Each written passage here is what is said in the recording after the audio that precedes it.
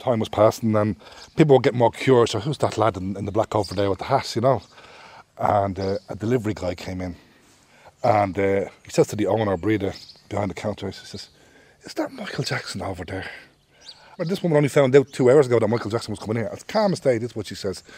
"Not at all," she says. "That's just a fella from Tullamore that dresses up as Michael Jackson and we don't pass any remarks on him. We let him do whatever he wants to do."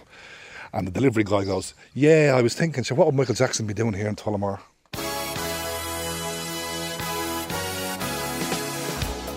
It would have seemed incredible back then in 2006. But the man seen that day in Jumpin' Jack's Play Centre in Tullamore was indeed Michael Jackson, the king of pop. Michael spent most of his life trying to evade the press, his greatest success coming in 2006, when he spent 6 months in Ireland with his young family without anyone realising. But how did the world's biggest selling artist end up in the Midlands of Ireland? It had all started with a phone call to Paddy Dunning, owner of Grouse Lodge Studios. We got a call through an agent who booked out the house and she said, "Well, I've got a very unique client." So she came down and just had a look at what we offer here in the Midlands and she liked it. She then said, "Okay, I'm going to bring down the client's representative," which turned out to be a lovely woman called Grace Rwanda, who is his personal assistant for over 15, 20 years. And we got on very well with her and we said, you know, we would need to know who the client is before we'd agree.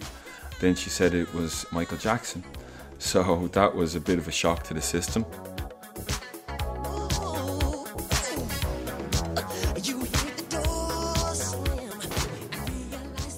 We had a kind of a family meeting and after a good bit of consideration we decided, he wanted to book for a month and we said, okay, we'll meet with him. So he came down on a bus with his family, with the kids and Grace and a nanny. He got off the bus, the kids got off the bus. Immediately the dogs, they loved the dogs. His kids are playing with my kids. You know, within a couple of hours it was all happy families. Located on a secluded Georgian estate outside Moat in County Westmeath, Grouse Lodge Recording Studios has played host to everyone from R.E.M. to Snow Patrol since it first opened in 2002. He immediately took to the location, loved the climate here, you know. He loved Ireland and within a couple of weeks wanted to start recording. He had settled in, the kids, they fell into the routine that we have. You know, obviously get up in the morning, make breakfast. We all work. This is a working environment. It's an inspirational environment. And he just fell into our routine. Then after the first month, coming up to the last few days, he said, can I stay?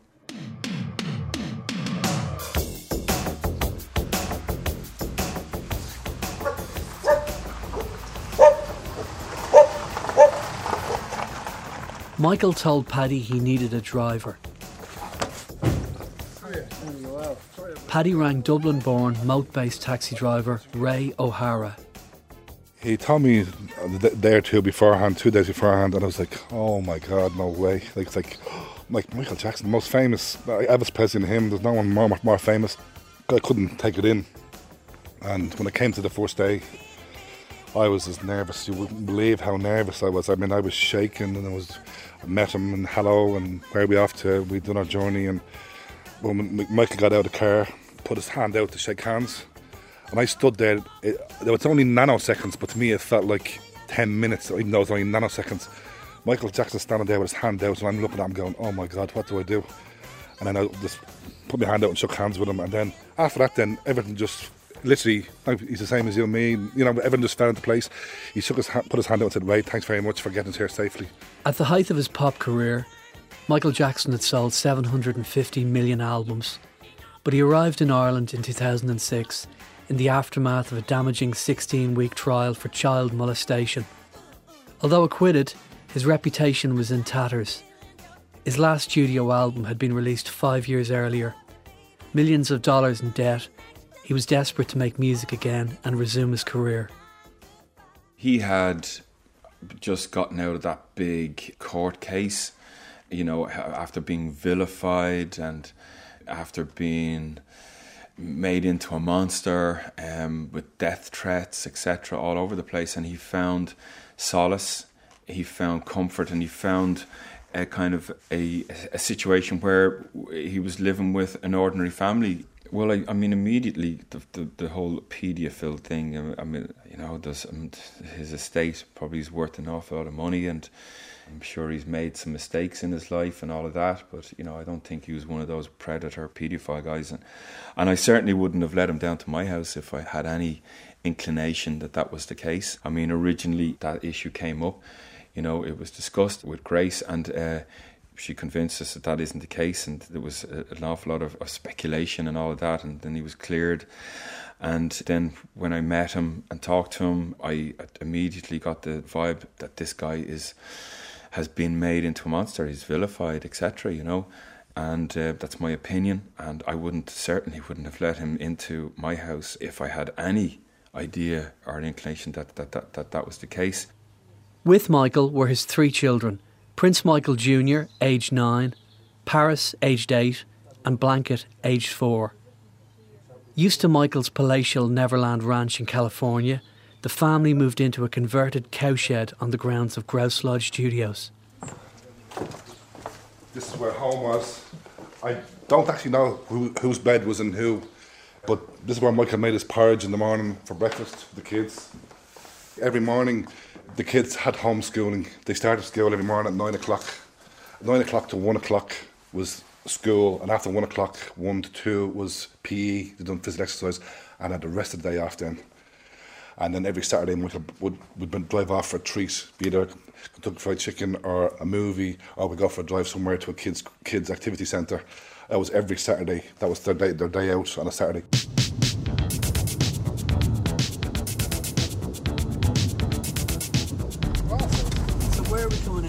This is Jumpin' Jacks, just on the outskirts of Tullamore. It's an activity centre for kids and families, birthday parties and stuff like that. One of the Jackson family's days out, in fact they came twice, was to Jumpin' Jack's play centre and bowling alley outside Tullamore. Not that anyone knew at the time, thanks to the silence of owner Breda Carroll. They arrived, just the lady that was with them, Grace and Ray, and they came in and they asked if they could come in and use the play centre. And it wasn't until they were almost walking in the door that we actually realised that it was Michael Jackson that was bringing his children here. So, we were a bit surprised, of course, to think that he would come to Jumpin' Jacks with his children to play. Delighted to have him though, of course. And they played for a good while, and when they were having food, that's when other customers arrived in and other children. The night that they came then, on the Saturday night, Jumpin' Jacks was closed, so they went and they played in Jumpin' Jacks and had it to themselves. But when they came up bowling, there was customers here, but I think they didn't really realise, some of them, that it was Michael Jackson. They thought it was just someone that looked like him, or, you know, they just let him bowl away, and nobody annoyed him, or no one looked for photographs or autographs or anything. They just left him be. I noticed you have his shoes there behind glass, up on the wall there, Michael Jackson's bowling shoes. So I mean, how quickly after he left did you realise that this was like a very significant moment to have the world's biggest superstar bowling in your alley? Straight away, we brought the shoes into the office, and nobody has ever worn them since.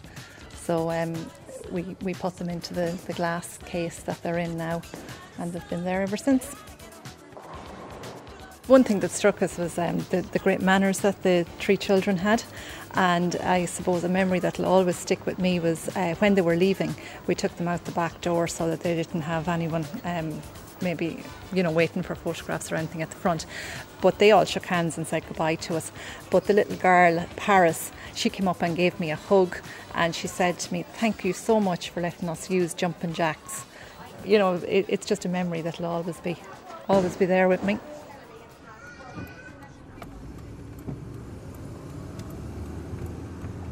Within weeks, having Michael Jackson in the back of the taxi became the norm for Ray. And Michael preferred to listen to classical music rather than pop as he was driven. I used to be driving through town, Michael would be in the back seat there. And you know, in the country, people ask, how's it going? It might be doing that to everyone. driving down Main Street Monks, and I'd be saying, how's it going? Waving my fingers at them as I pass them on the road. And he said, little did they know, Michael Jackson's in the back of the van. And I'd be saying, I hope someone doesn't call me over. I'm stuck at lights and says hello, and Michael would be in the back, because, that's the way it was, Did you get a feel for maybe that he was under siege, that he was constantly pursued?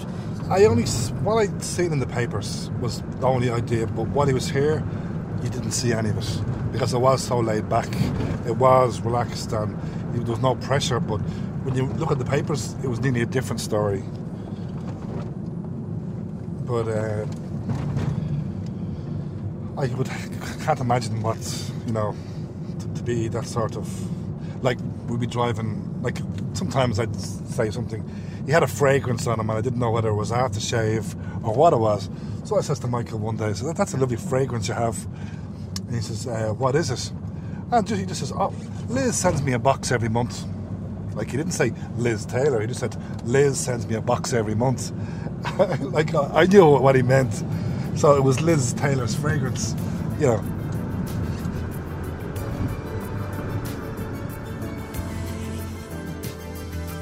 Looking out across the night, the city winks a sleepless eye.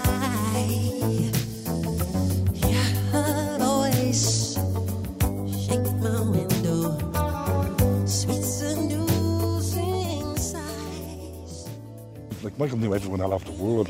He'd be in the back of the van and he could be on the phone to Nelson Mandela, or he could be on the phone to Bill Clinton, and he could be talking to anybody. So he knew everybody. No one he didn't know. He knew everybody. We were coming down from Dublin and we were stuck in traffic, and we were coming near Weston, Weston Airport there. Michael asked me what was the hold up in the traffic. I told him the Ryder Cup was on, and young Prince Michael says, Dad, can you get us Tiger Woods' autograph? Now there was only Michael, myself and the 3 kids in the van, and Michael says, son, it's like this, if we ask for Tiger Woods' autograph, he's going to want our autograph. I'm driving at the moment and the little fella in the back stands up in the van and says, my dad's Michael Jackson and he's the best dad in the whole world. And that to me, I get shivers even now thinking that, because you know yourself, and innocent children don't lie, and that's the way the kids felt about their dad, and all the time he spent with them. She knows I'm watching. She likes the way I stare. If they say why, still that is human nature. Why does he do it that way? If they say why, tell him that is human nature.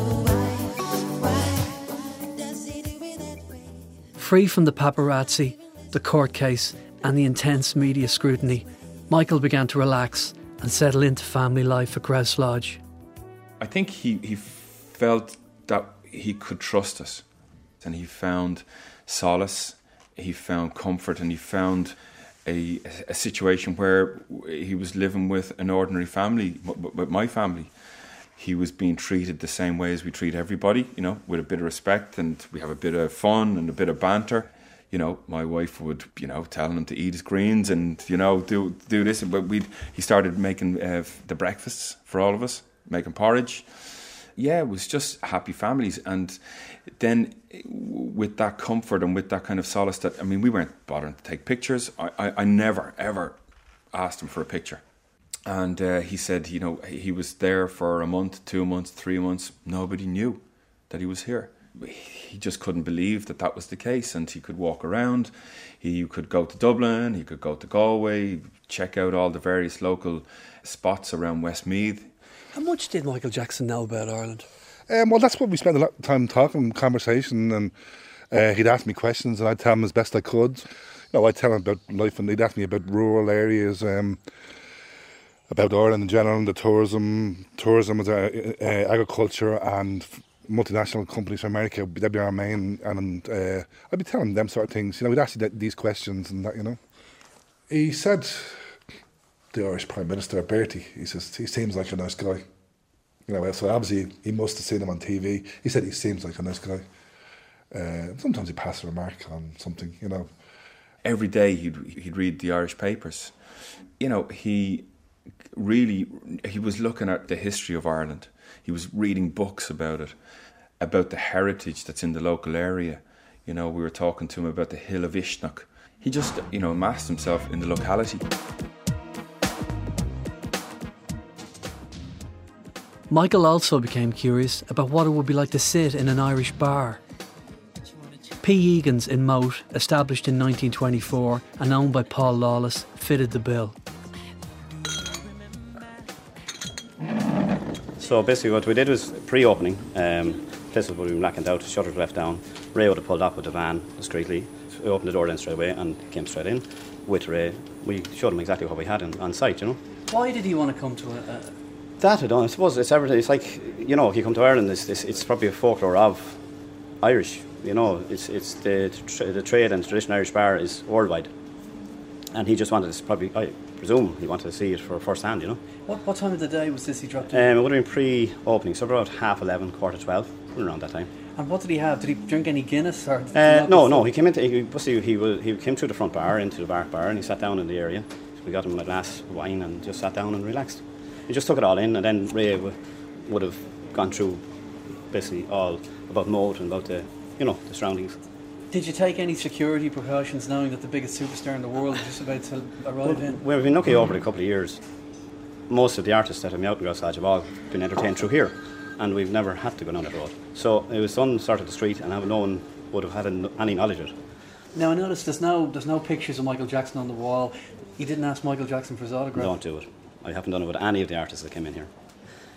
My outlook on it is just that they're the same as they're human beings. They want to have the freedom of coming in. Ireland is unique in that part of it, that people don't hound and they don't go after the artist. They give them their own space. It's unusual, but it does happen. As time went on, the relationship between Ray and Michael started to change. The two men gradually grew closer. So the van was brand spanking new, and we had the kids in the van with Michael. We were in Mullingar, and young Blanca got travel sick in the van. So that particular time when the child got sick in the van, Michael says to me, I got out, pulled in, and then he gave me a lovely compliment. I started to clean. He said, Michael says, no, I get it. And I said, no, I get it. And as I was cleaning up, what you do, Michael says to me, I can really tell by your eye that you really like your job.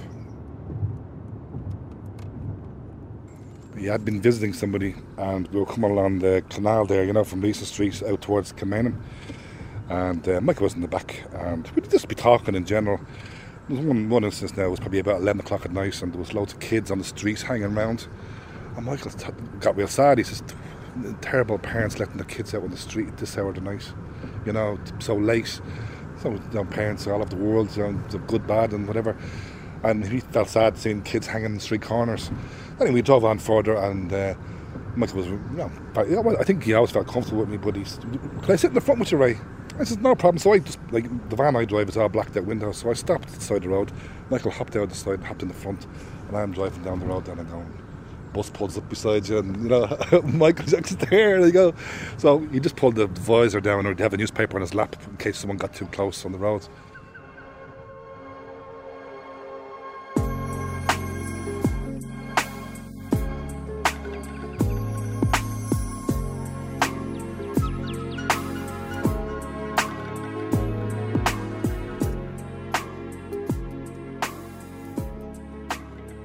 Playing outside. Michael was up on the phone out in the cow shed. There's a little balcony there, and he was standing out, and he said, "Did you hear that sound?" And I said, "No, I didn't." The dogs were barking and all that, and then the next minute again we heard this sound, and I was going, "Wow, what the hell is that sound?"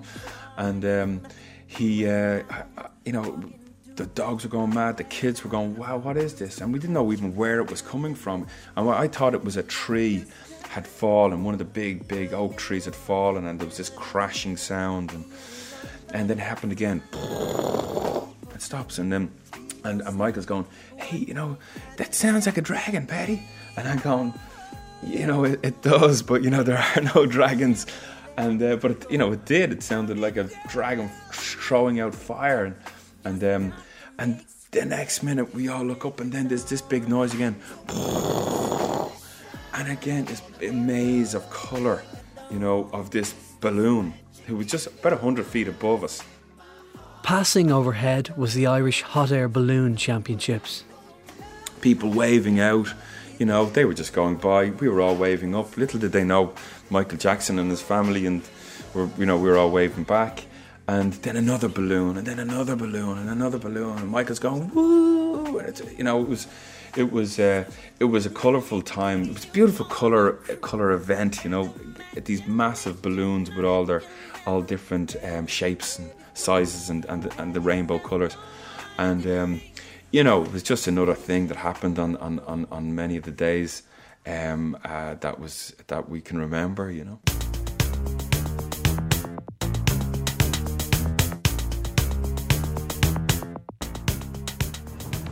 quite bumpy, these roads. Yeah. Did Michael mind? There's not much you can do about it.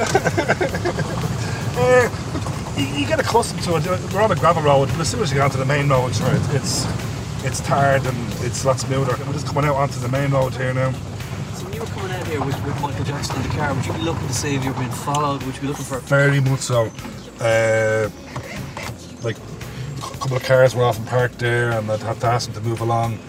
And they'd say, someone would be smart enough to say that, well, there's no law against parking here. And I'm not a member of the law, so I can't move them on, but at the same time, you'd have some respect. I'll tell them I'm getting the law. And the gates were always closed here, the electric codes, I would say. But we did then, Paddy did hire security in here. They used to hide in here under that tree.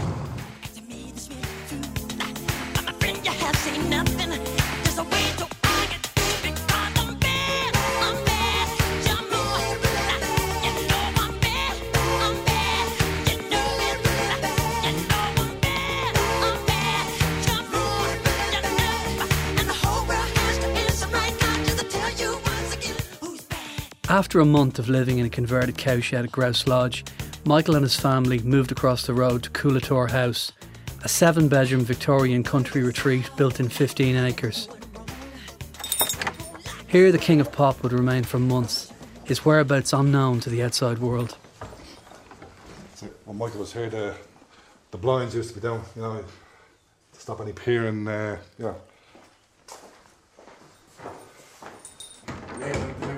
fried chicken or something. Michael come to the door with the head sticking out.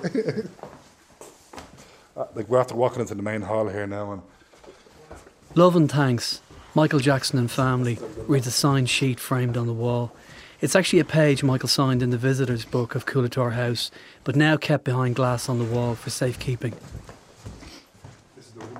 Michael Jackson fans from around the world come to stay at Coolator now, and they get emotional crossing its threshold at the thought of how happy Michael must have been while staying here. A suit of armour stands in the grand living room, next to a piano which Michael played for visitors who came over to see him from the US. There's an amazing view out over Westmeath and over the lands of Coolator House. So this is the vision Michael got every morning getting out of bed. It is indeed. Sunshine shining in the window. Big, beautiful 4-posted bed. Ensuite. The old style cast iron bathtub. So Michael Jackson had a bath in that bath? I'm pretty sure he did. I was never here to witness it, thankfully, because that's privacy that you don't want to be exploring.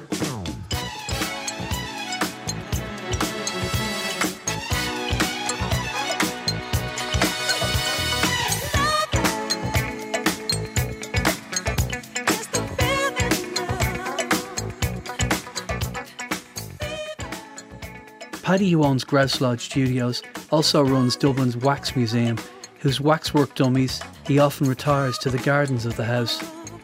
Among them, not one, but 2 waxworks of Elvis Presley. I just drove up just to see how he was, and he came out of the woods and went, I said, "You okay?" He says, "Paddy, no, I'm not. I said, "Why?" He says, "Well, I just saw my father-in-law, I was going, who? And then I copped on it was Elvis. I'd thrown Elvis into the forest, because he'd hit an arm taken off from the Wax Museum. And what even hit him again, I'd put 2 of them up there. So in another part of the garden, he'd come across what he actually thought was another kind of a ghost, because I didn't tell him there was 2. So that was funny, you know, and it's weird, you know. The king of rock and roll was his father-in-law for a while. There were days when Ray was unavailable and it fell to Paddy to drive Michael around. I remember going through Crumlin. Ray wasn't able to drive that day and I had to drive. And we were in Mullingar we couldn't get the petrol cap off. I mean, it was stuck. I tried everything. It was 10, 15 minutes and he was trying to pull the cap off, and between the two of us we felt like idiots couldn't get diesel, so we had to literally abandon that and drive and worry about whether we could get to Dublin. And we just literally rolled into Dublin, going through Crumlin. We stopped at traffic lights, and I was telling him, I'm from Crumlin, you know. This woman would pull up and she'd look in and he'd roll down the window and, you know, go, hey. And she'd go, you know, is that who I'm looking at? And then, of course, they'd think it was just an impersonator. And then we'd drive off. Months had passed, and the Midlands had sparked something in Michael Jackson. His muse had returned. And then he started, you know, wanting to get back into the recording studio, writing songs. I mean, several times we played music in the recording studio, just messing, just jamming with him on the drums. And you were like, what songs would you jam? Like just his hits? Some of them ran into his hits, some of them we could be messing with just on a jam and rolling it over all the time. And then it would slowly but surely move into, you know, you know, with Billie Jean and all of that, you know, and that was just funny. We'd go up to Dublin, and I met my brother-in-law in my father-in-law's house up in Dublin, and we were playing piano for 2 hours, singing all the Beatles songs, you know, which was great. And it was great for Grace, his PA, the nanny of the kids, to kind of go, God, you know, he's actually relaxing, singing, not entertaining, but just singing for the sheer enjoyment of singing the Beatles songs, of which, you know, he owns a lot of them. One of the reasons word of Michael's stay in the Midlands didn't get out was down to a conspiracy of silence from the owners of the places he visited. Grace had mentioned that Michael had wanted to buy something for the children, and Paddy's wife Claire recommended the Bastion Gallery in Athlone, and Claire made the phone call to the people in the Bastion Gallery, could they open some evening after hours so Michael and the children could have a look around the shop. Katie McKay of the Bastion Gallery in Athlone was another who welcomed Michael in late 2006, but who told no one. He came in the door and I just said, "You're very welcome, Michael. It's great to have you here." And he was really fascinated with these Ogham writing. It's like ancient Irish writing. But he was fascinated with anything to do with like Irish mythology or Irish spirituality. It was just a bit of a buzz because as a child I was really into Michael Jackson, and when I was about 10 I wrote him a letter. And I just thought, hey. Saying what? I can't remember just telling him, you know, that I was a fan or whatever. When you heard Michael Jackson was coming to the gallery, did you remember that letter? I did, actually. And I'm sorry that I didn't actually mention it to him. But I did think about it afterwards that I probably should have mentioned it. That, hey, Michael, do you remember that letter I sent you 30 years ago? Oh, did you get a reply back from him at the time? No, I didn't.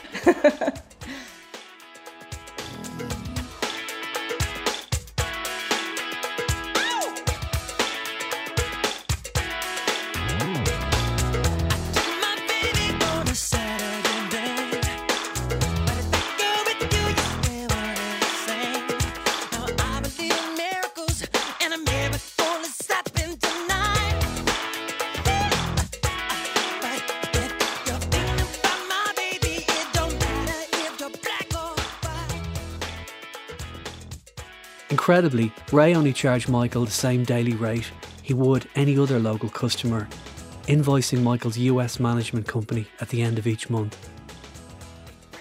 One of the days he says to me, Ray, is there any Rolls-Royce dealerships here in Ireland? And I says, I don't know, Michael, I can find out for you. He says, do you like Rolls-Royces?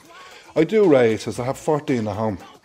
So that gives you a context of everything he wanted was at his beck and call. His private plane was parked up on Dublin Airport, G5, 5-seater plane was parked there, his beck and call whenever he wanted to go, you know. Michael was travelling the country looking for property. He was actually seriously going to buy a house in Ireland. Michael loved it here. Actually, to the extent that he had asked me, he says, Ray, like, well, he knew, obviously, like say on a Sunday, they'd pack up a hamper.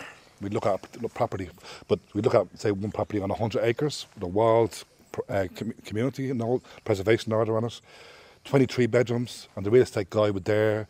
Maybe there was a friend of his from Dublin an Irishman came down to meet him to view the property. But Michael would have packed a hamper and a few bottles of wine to view, because it would take hours to view a property like that because it's so big. And Michael loved it, but I think the preservation order on it, he couldn't make any alterations to it. And 25 million was the price tag. And when we were leaving, Michael says, it's a bit small. But he was coming here to live in Ireland. He really was. He loved it here. And he had asked me, he says, Ray, when we do get a property here, I would like you to be my full-time driver. And the enormity of it, I was honoured and chuffed, but taking it in, and there was no shadow of a doubt he was coming to live here in Ireland.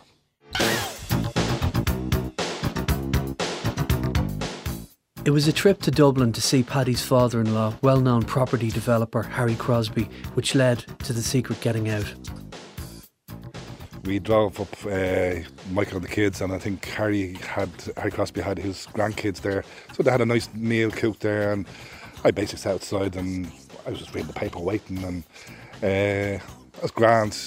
Came to leave, and I noticed two people in the distance sitting in a car, and I, passing remarks, and when I got the phone call, we're ready to go, the van is parked up to the door, but everyone was taking ages to say goodbye, and these two people started to walk, and I was going, oh no. And it's not as if you could say to Michael, hurry up, Michael, I'm only paid to do a job. So the two people started to come, then I seen the camera and the lens spin behind the back here, and I says, here we go, they've copped us, Michael. And Michael had a friend called Nephew from the States. I think he's a rap artist.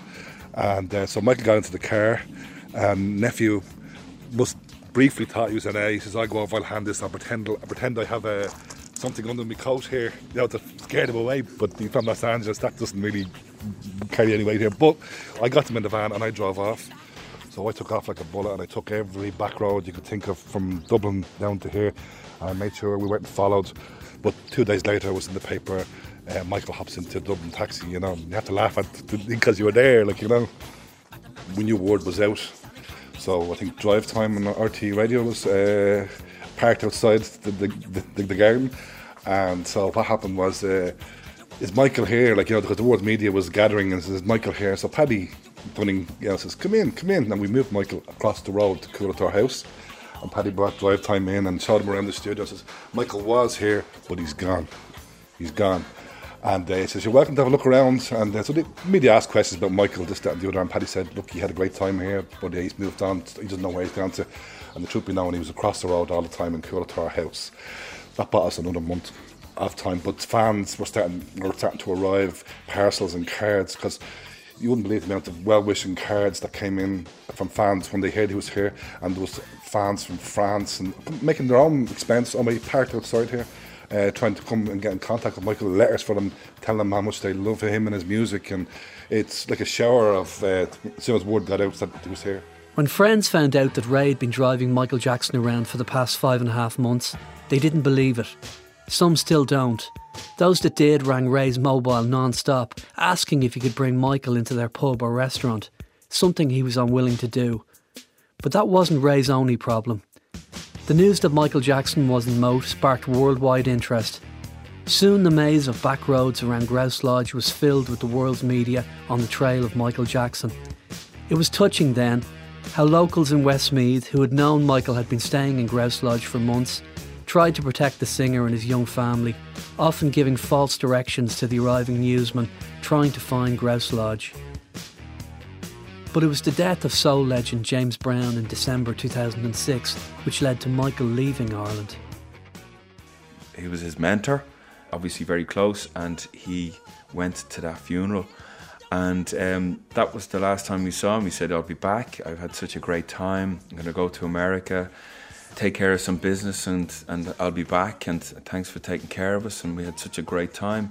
You know, he gave us a big hug, and it was a very sad time, but it was great because he said, I'll be back. You know, we'll be back. We've had such a great... He loved Ireland, you know, and he loved the people. It was a blow too to Ray, who had spent months driving Michael and his family around in his taxi.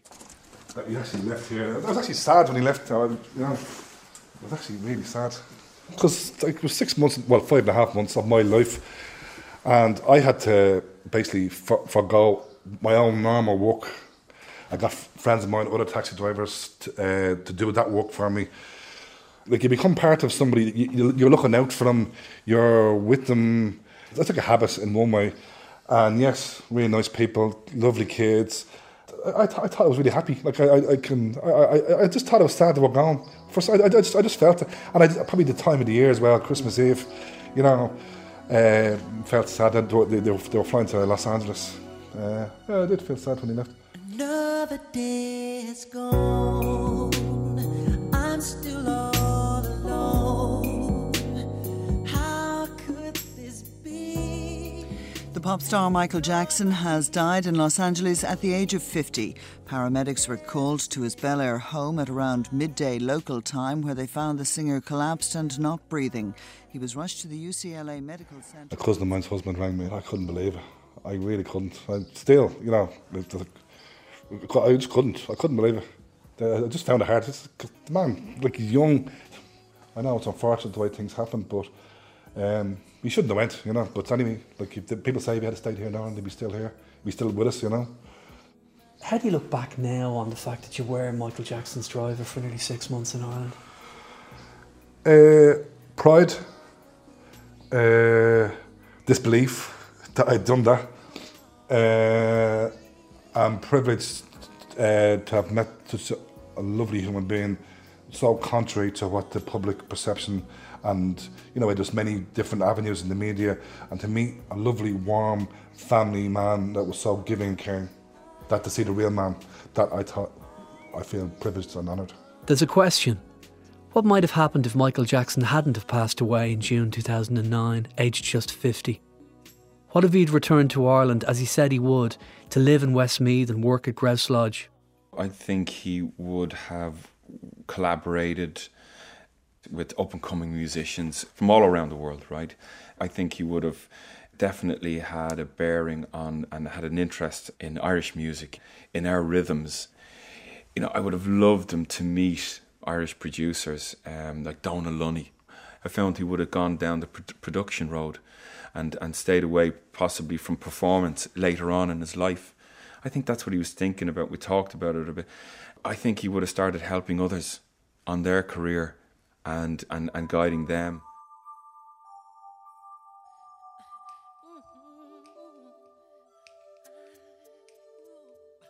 He was able to see things clearly from afar rather than being, you know, kind of muddled and confused from within. So in a way, he saw the world as it was, the good, the bad. You know, he was able to see all the problems that's happening with the planet, you know, with the wars, with nature. That bared down on a lot of his lyrics, and, you know, on the songs that he was writing and the songs that he was probably going to write. You know, possibly felt a bit frustrated about not being able to change as much as he'd like to change. But I mean, we all want to change things, like in the song, it's the man in the mirror, and you start from there, and then it ripples out, and that's what we can all do. You're on the rank, picking up people in Dublin, they've no idea what you did, or maybe tell them they don't believe it. So, you know, yeah, with that, you know. So I just tell them, just Google Michael Jackson and Ray O'Hara. There you go.